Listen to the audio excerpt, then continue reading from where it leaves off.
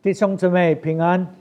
我们在讲到在一个冲突的环境里面，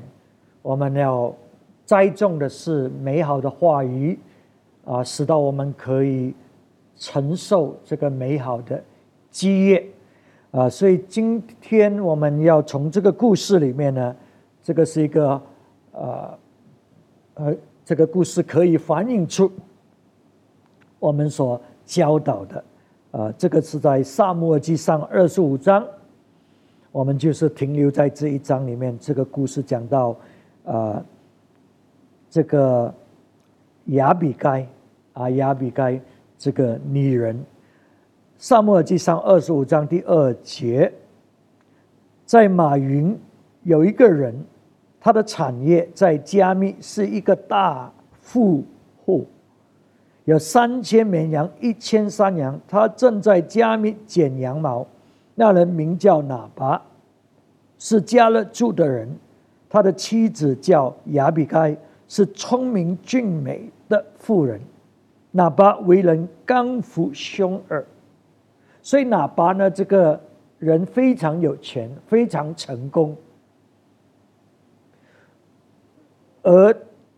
亚比该呢，他的妻子呢，是一个俊美，就是一个非常美丽还有聪明的一个女人。可是拿拔呢，他呢是很刚硬的，是很凶恶的，是一个人。那么这个拿拔他的这些羊群在这个旷野的时候呢，大卫也是在那里一段时间。可是大卫保护了他，因为你明白当时这旷野这么大，这么多羊群，所以会有贼来偷的，会有一些羊会被偷掉，或者被其他的猛兽吃掉这些事情都有的。可是当大卫的人在这四周围的时候，他们什么都没有损失虽然他们势力重大。那么第4节我们看，大卫在旷野听见说拿拔剪羊毛，大卫就打发10个仆人，吩咐他们说：你们上加密去见拿拔，提我的名，问他的安。然后第6节，要对那妇妇如此说：愿你平安，愿你家平安，愿你一切所有的都平安。现在我听说有人为你剪羊毛，你的牧人在加密的时候和我们在一处，我们没有欺负他们，他们也未曾示落什么。可以问你的仆人，他们必告诉你。所以愿我的仆人在你眼前有蒙恩，因为是在好日子来的。求你随手起点赐给仆人和你的儿子大卫。第9节，大卫的仆人到了，将这些话提大卫的名都告诉了拿拔，就住了口。所以你可以想想，大卫他是以色列下一位君王，可是他谦卑自己，他说我是给你的儿子他谦卑他自己，他讲的话完全都是好话，祝福的话，平安，祝福拿拔这个的一切，而且呢提醒拿拔他怎么样的恩待保护拿拔的羊群。所以现在他要求的也不过分，他也没有要求什么，他只是说拿拔你记得我们所做的，现在好不好就把一些你所有的有什么你就给我们吧。他没有要求说要这样要那样。可是呢所以我们就学习到，当我们栽种好的话，善良的话，祝福的话，我们不一定是马上看到成果的，甚至有时候不一定是也是你会领受到祝福的话语，反而你是领受到一些恶毒的话语。你看拿八怎么回应大卫呢？在第10节，撒母耳记上25章第10节，拿八回答大卫的仆人说：大卫是谁？耶西的儿子是谁？近来被你主人奔逃的仆人甚多，我岂可将饮食和为我剪羊毛的人所宰的肉给我不知道从哪里来的人呢？你看拿八呢，他可以不要给啊，他可以说：哦，我不知道你是是怎么样的所以你还是找别人吧，或者怎么样。可是拿八呢，他的话语呢是这么贿赂大卫，所以他说，所以拿八并不是没有知识，知道大卫是谁，他知道不只是大卫，大卫是耶西的儿子，而且大卫是逃离扫罗王的追赶。可是拿八完全没有智慧，没有不了解神的心意在里面，反而用言语来攻击，来贿赂大卫，说：哇，现在很多仆人他们逃离他们的主人，谁知道什么事情？哇，这些话语呢，真的是很没有风度，没有智慧，没有知识来攻击大卫。而且不单只是这样，没有以恩报恩。大卫这样的恩待他，保护他的羊群，可是他一点都不愿意要来给大卫的这些人他所有的。可是他也是这么富有的一个人，可是这个就是因为他充满着自我，刚硬。圣经形容他是刚硬的，不听讲。12节，大卫的仆人就转身从原路回去，照这话告诉大卫。大卫向跟随他的人说：你们个人都要带上刀。众人就都带上刀，大卫也带上刀。跟随大卫上去的约有400人，留下200人看守聚去。所以你可以想象，拿八也知道大卫有这么大的一堆的人跟随着他，在你面对这样光景里面，你敢得罪这样的人吗？我相信我们不敢。可是拿八就是这么骄傲、自我、心里刚硬，他什么都看不见。大卫带着400个人，还留下200个人，意思说他有600个这些战士跟随着他。可是拿八一点都不懂得敬畏、尊敬别人。所以有一些人，他们真的是看不见别人是怎么样，他们只是看到自己的，认为自己是很了不起，不懂得尊敬别人。所以在这个光景里面，大卫真的是被挑破，被拿八的话语挑破，使到他很愤怒。我们需要明白，大卫并不是一个很容易动怒的人。记得我们曾经讲过这个故事，当大卫逃离扫罗王的时候，不是扫罗王，在逃离他的儿子的追赶，他儿子要杀他。这个扫罗已经是死了扫罗已经死了。那么这个便雅悯族的一个人，就是扫罗王的那个支派的人就怒骂大卫，因为大卫现在是逃，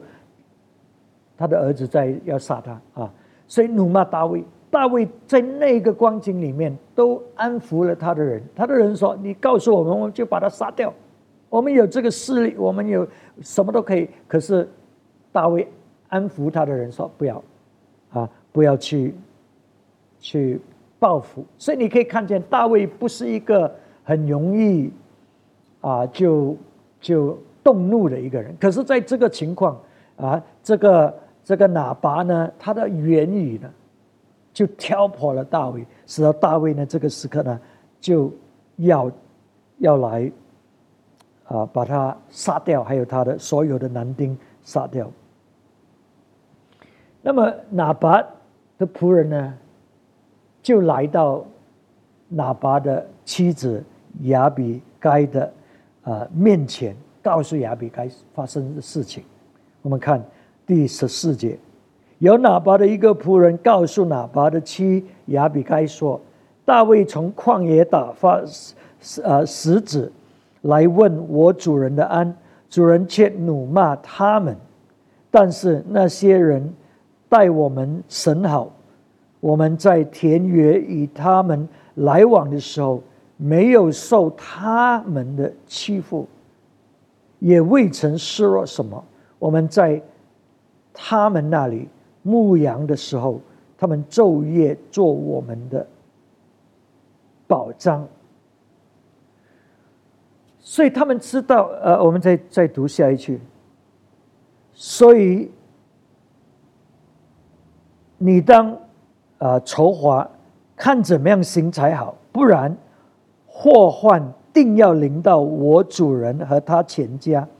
他性情凶暴，无人敢与他说话。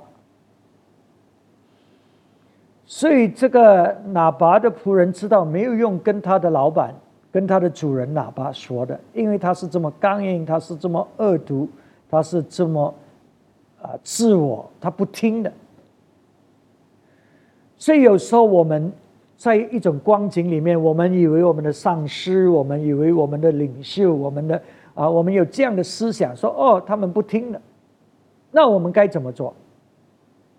所以有一些人就说我不理了，我不理。可是拿拔的仆人他们知道亚比该，所以他们就找拿拔的妻子亚比该，跟亚比该诉说这个情况，因为不然他们也会受遭殃啊。因为大卫来的时候，所有这些男的拿拔家里的这些人呢，都会完全遭殃。所以在教会里，如果你知道有一些事情，如果你不起来，你不去找那一些可以帮助的人，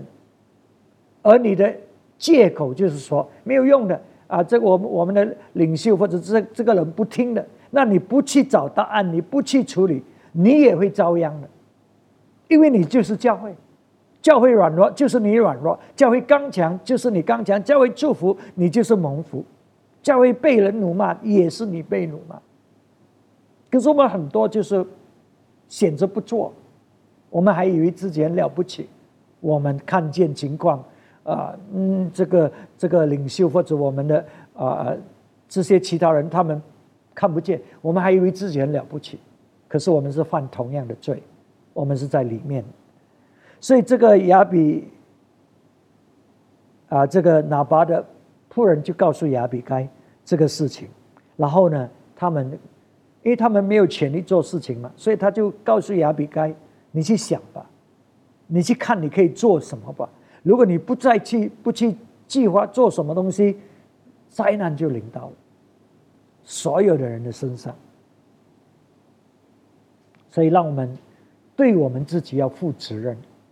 对我们的将来，对我们的利益要负责任，不要把它推卸在别人的身上，不要在那里被动的什么都不做，只是在那里自己讲认为自己是很了不起。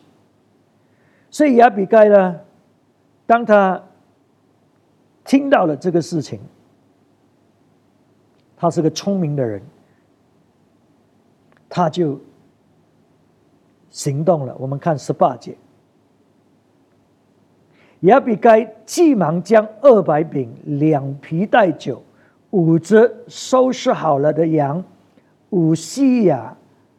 烘好了的燴子、100葡萄饼、200无花果饼都附在驴上，然后他对仆人说，19节，对仆人说：“你们前头走，我随着你们去。”这事她却没有告诉丈夫拿巴。亚比该骑着驴子，正下山坡，见大卫和跟随他的人从对面下来，亚比该就迎接他们。所以亚比该并没有坐在那里等死。这些事情不是我的事情，这些事情是男人的事情，这些事情是一家之主要做的这个我也不能够做什么他亚比这个他的儿子他的丈夫就是这样的一个人，这样刚硬的，就是不听的，不能够做什么。亚比该没有这样做，亚比该马上行动，因为他知道事情的严重。所以你可以看见他们多么富有吗？马上就有这么多几百个饼、几百个这些东西，你可以知道。所以亚比该呢，知道事态严重，他就叫这个，他没有告诉他的丈夫，他自己就做出了，因为他知道如果去告诉这个丈夫，会有百般的拦阻问题，那么呢不会解决。所以很重要的，我们要对我们自己的福利、我们的将来负起责任。我们要怎么样说话，我们要怎么样处理事情，你要负责任，不要把它推卸给别人，除非你要等死了。所以当他下去的时候，他就下着这个山坡，大卫跟他的士兵也在对面呢赶过来，他就迎接他们。19节，我们19节看了，我们看21节。大卫刚刚说：“我在旷野为那人看守所有的，以致一样不失落，实在是突然了。他向我以2报3，凡属哪巴的男丁，我若留下一个到明日早晨，愿神重重降罚于我。”所以大卫虽然是神的仆人，虽然是合神心意的，虽然是不容易被激怒的而反应的，他虽然有神的理念在里面，可是他还是被挑拨到以肉体来回应，来处理这个事情。所以他就发誓说，如果是到明天，如果这个拿巴的妇人没有完全被杀死的话，那么呢，让神来惩罚我。所以你看见吗？一个很爱神的人，合神心意的，在面对这种话语的挑拨，都会失去控制的，都会在肉体里面行事的。所以我们还是不要成为一个带这种灾难进入我们的家、进入我们的教会、进入我们的公司环境里面的一个恶人，一个刚硬的人。让我们都懂得像亚比该一样，知道怎么样回应，怎么样栽种美好的话语。所以亚比该见到大卫的时候，我们看一下23节。亚比该见大卫，便急忙下驴，在大卫面前面伏以地叩拜，俯伏在大卫的脚前说：“我主啊，愿这罪归我，求你容卑你向你进言。更求你听卑你的话。所以当我们面对冲突的时候，如果你肯谦卑，你就有机会说话。如果你是带着刚硬的心，你就是使到这个问题更加的扩大加深。所以亚比该他懂得谦卑，俯伏在地，然后呢求大卫给他机会，使到他可以向大卫说话。谦卑栽种对的言语，会开门给你机会去处理事情。可是那些理直气壮，那些以为自己很了不起，自己很对，要来争吵的这些人，他们是带来破坏，带来咒诅，带来毁灭，在他们自己的生命或者他们的周围。然后亚比该在25节，我主不要理这坏人喇叭，他的性情与他的名相称，他名叫喇叭，就是愚顽的意思。他为人果然愚顽，但我主所打发的仆人卑你并没有看见。所以他在向大卫说，喇叭是该死的，喇叭就是这样的。他承认喇叭的过犯。所以当我们懂得谦卑，当我们懂得承认的时候，我们呢会把气氛降缓而不会是一种挑拨要争吵的这种环境。然后他告诉大卫，当他的人来的时候，他本身是没有看见，不在场，所以求大卫原谅。所以你看见吗？我们温和的，我们谦卑的，我们愿意承认，我们愿意放下自己的时候，你看我们开门，我们栽种好的果子，好的话语，我们会收割好的事情。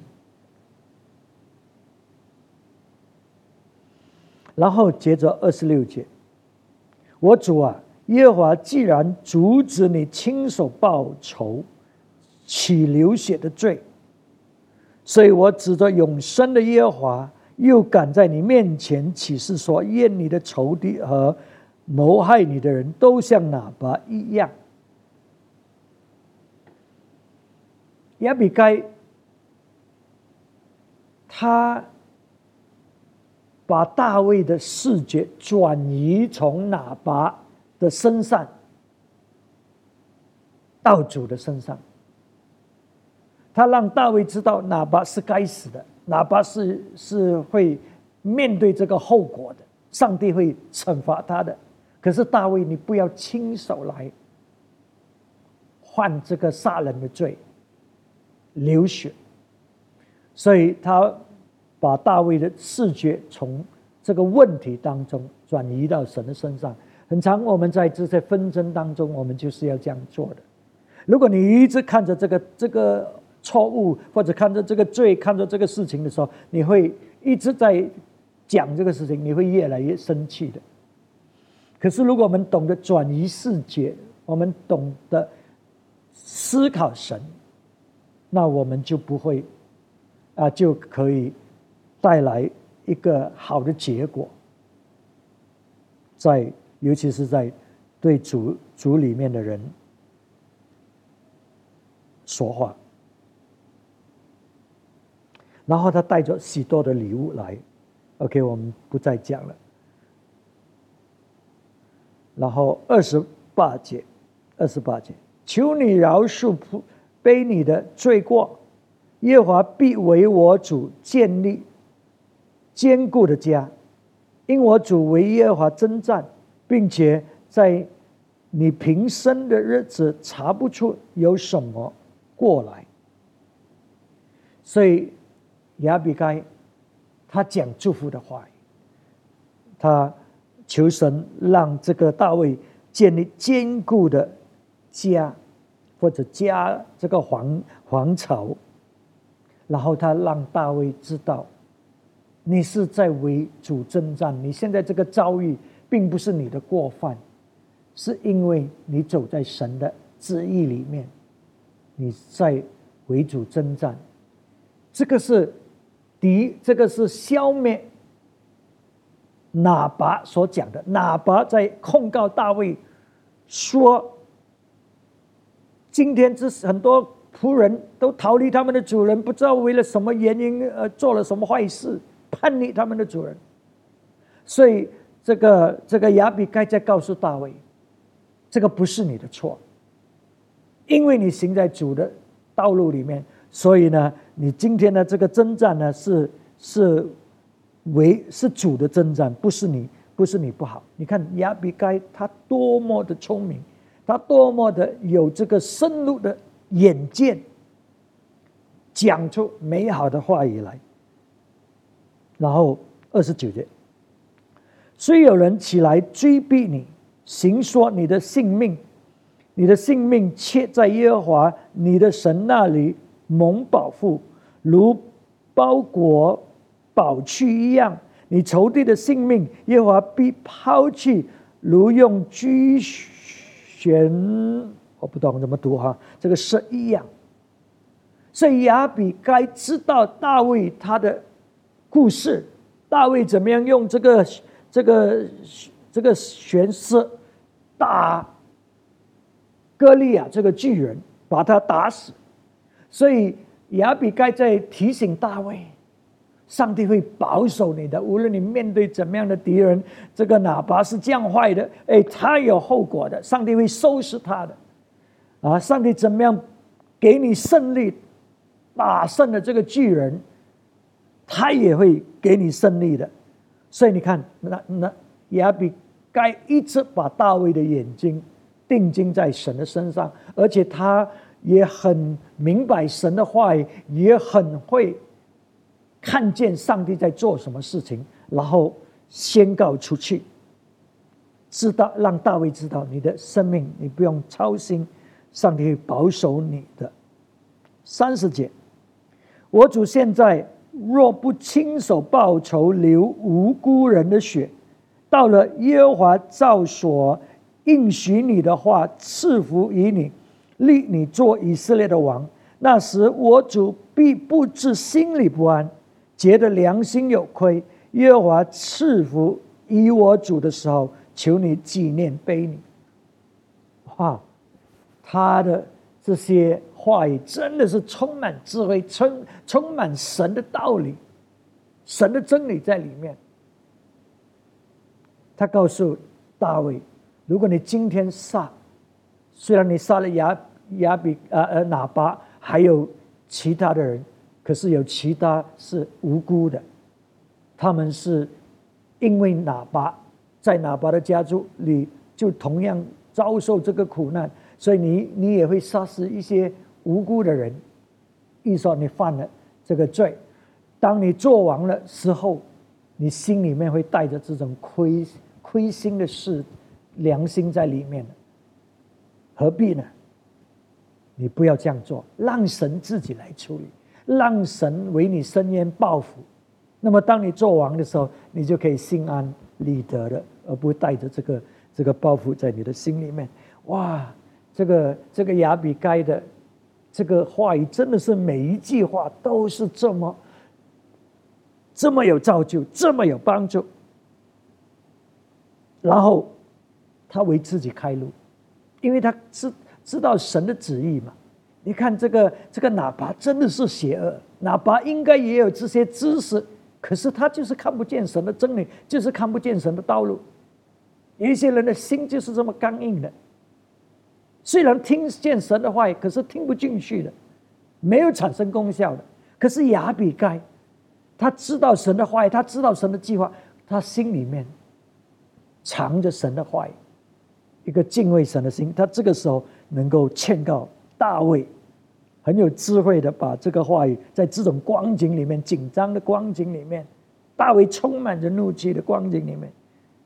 把神的话语带给大卫。然后他也为自己开路，他说：“当你成为王的时候，记得我，记得我。”你看32节，大卫对亚比该说：“耶和华以色列的神是应当称颂的，因为他今日使你来迎接我，你和你的剑士也当称赞，因为你今日拦阻我亲手报仇流人的血，我指着阻止我加害于你的耶和华以色列永生的神起誓，你若不速速来迎接我，我明日早晨凡属拿八的男丁必定不留一个。”所以大卫当他就是合神心意的人。有一些人他动起怒来没有用的，他不会再听了，他就是要做他要做的事情。可是大卫现在他真的听见亚比该所讲的，然后他明白亚比该讲的，保护了他，使得他不会流这些无辜的血，不会犯这个罪。然后他懂得悔改，懂得称谢神。所以你可以看见大卫也是一个合神心意的人。他说：“如果你没有来，今天就完了，我必定把所有这些男的杀死。”35节，大卫受了亚比该送来的礼物，对他说：“我听了你的话，准了你的情面，你可以平安安的回家吧。”所以你看，亚比该栽种好的话语，对的话语，有神的真理在里面，有神的知识在里面，带来平安。大卫说：“你放心回去吧，我已经听见你所讲的。”所以你所讲的话语会带来平安吗？还是带来更大的争吵？你讲的话有知识吗？有神的道理在里面吗？还是你自己个人的那一种见解，完全不懂神的心意？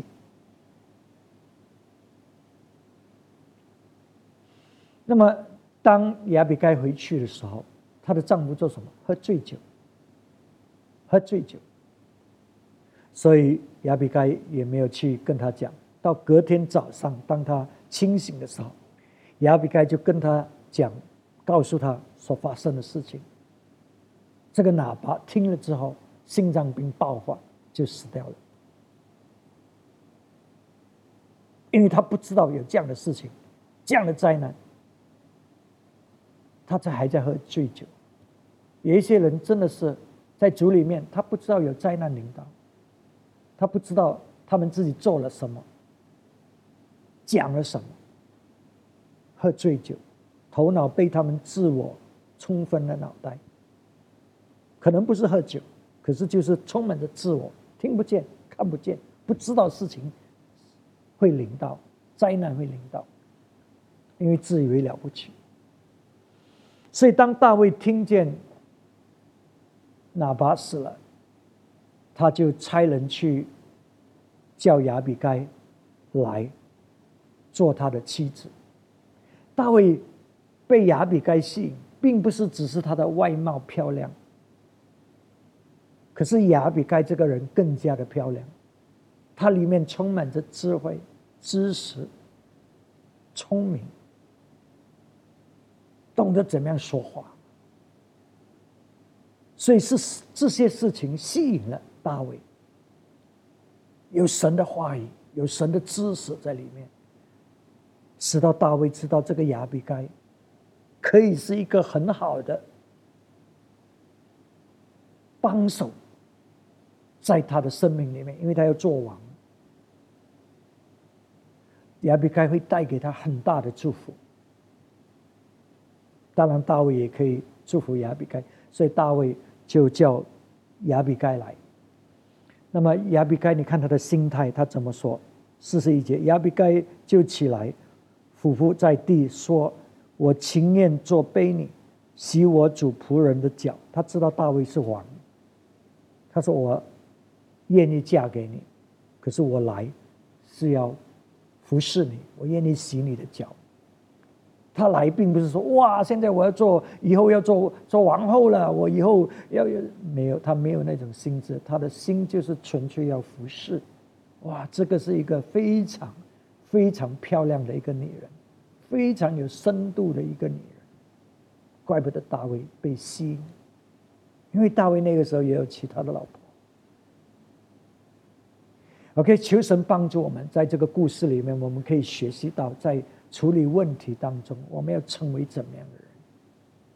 我们真的是要有知识，而且要有理解。有一些人知道很多神的话语，不过不会应用，不知道这个话语是来做什么。我们有一些在教会里面几十年，听了就是这样。可是亚比该听了，不像拿拔一样，他听了这些话语，在他的心里，而且在很快的时间里面，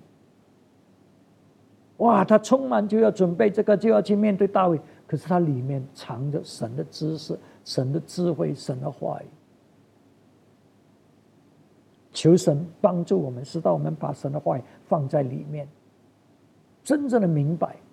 神的话语。在面对灾难的时候，在面对问题的时候，神的话语会出来。我们会讲神的话语，不是自己的话语，不是自己的肉体的那一种的眼见。求神帮助我们，让我们来祷告。阿爸父，我们感谢你给我们的这个教导，让我们知道言语我们的生命是多么重要的。求你帮助我们继续建立在你的话语里面，在你的知识里面，使到我们在面对困难的时候，你的话语会彰显出来，你的话语可以在我们生命里面应用出来，带来祝福，带来这个好的果子在我们生命里面。让我们不要在肉体里面行事，在我们的刚硬，在我们的愚错里面，在我们的这些骄傲里面说我们不该说的话，带来许多的问题。你来洁净我们，让你的话语帮助我们，奉耶稣基督的名字，阿们。好，神祝福大家。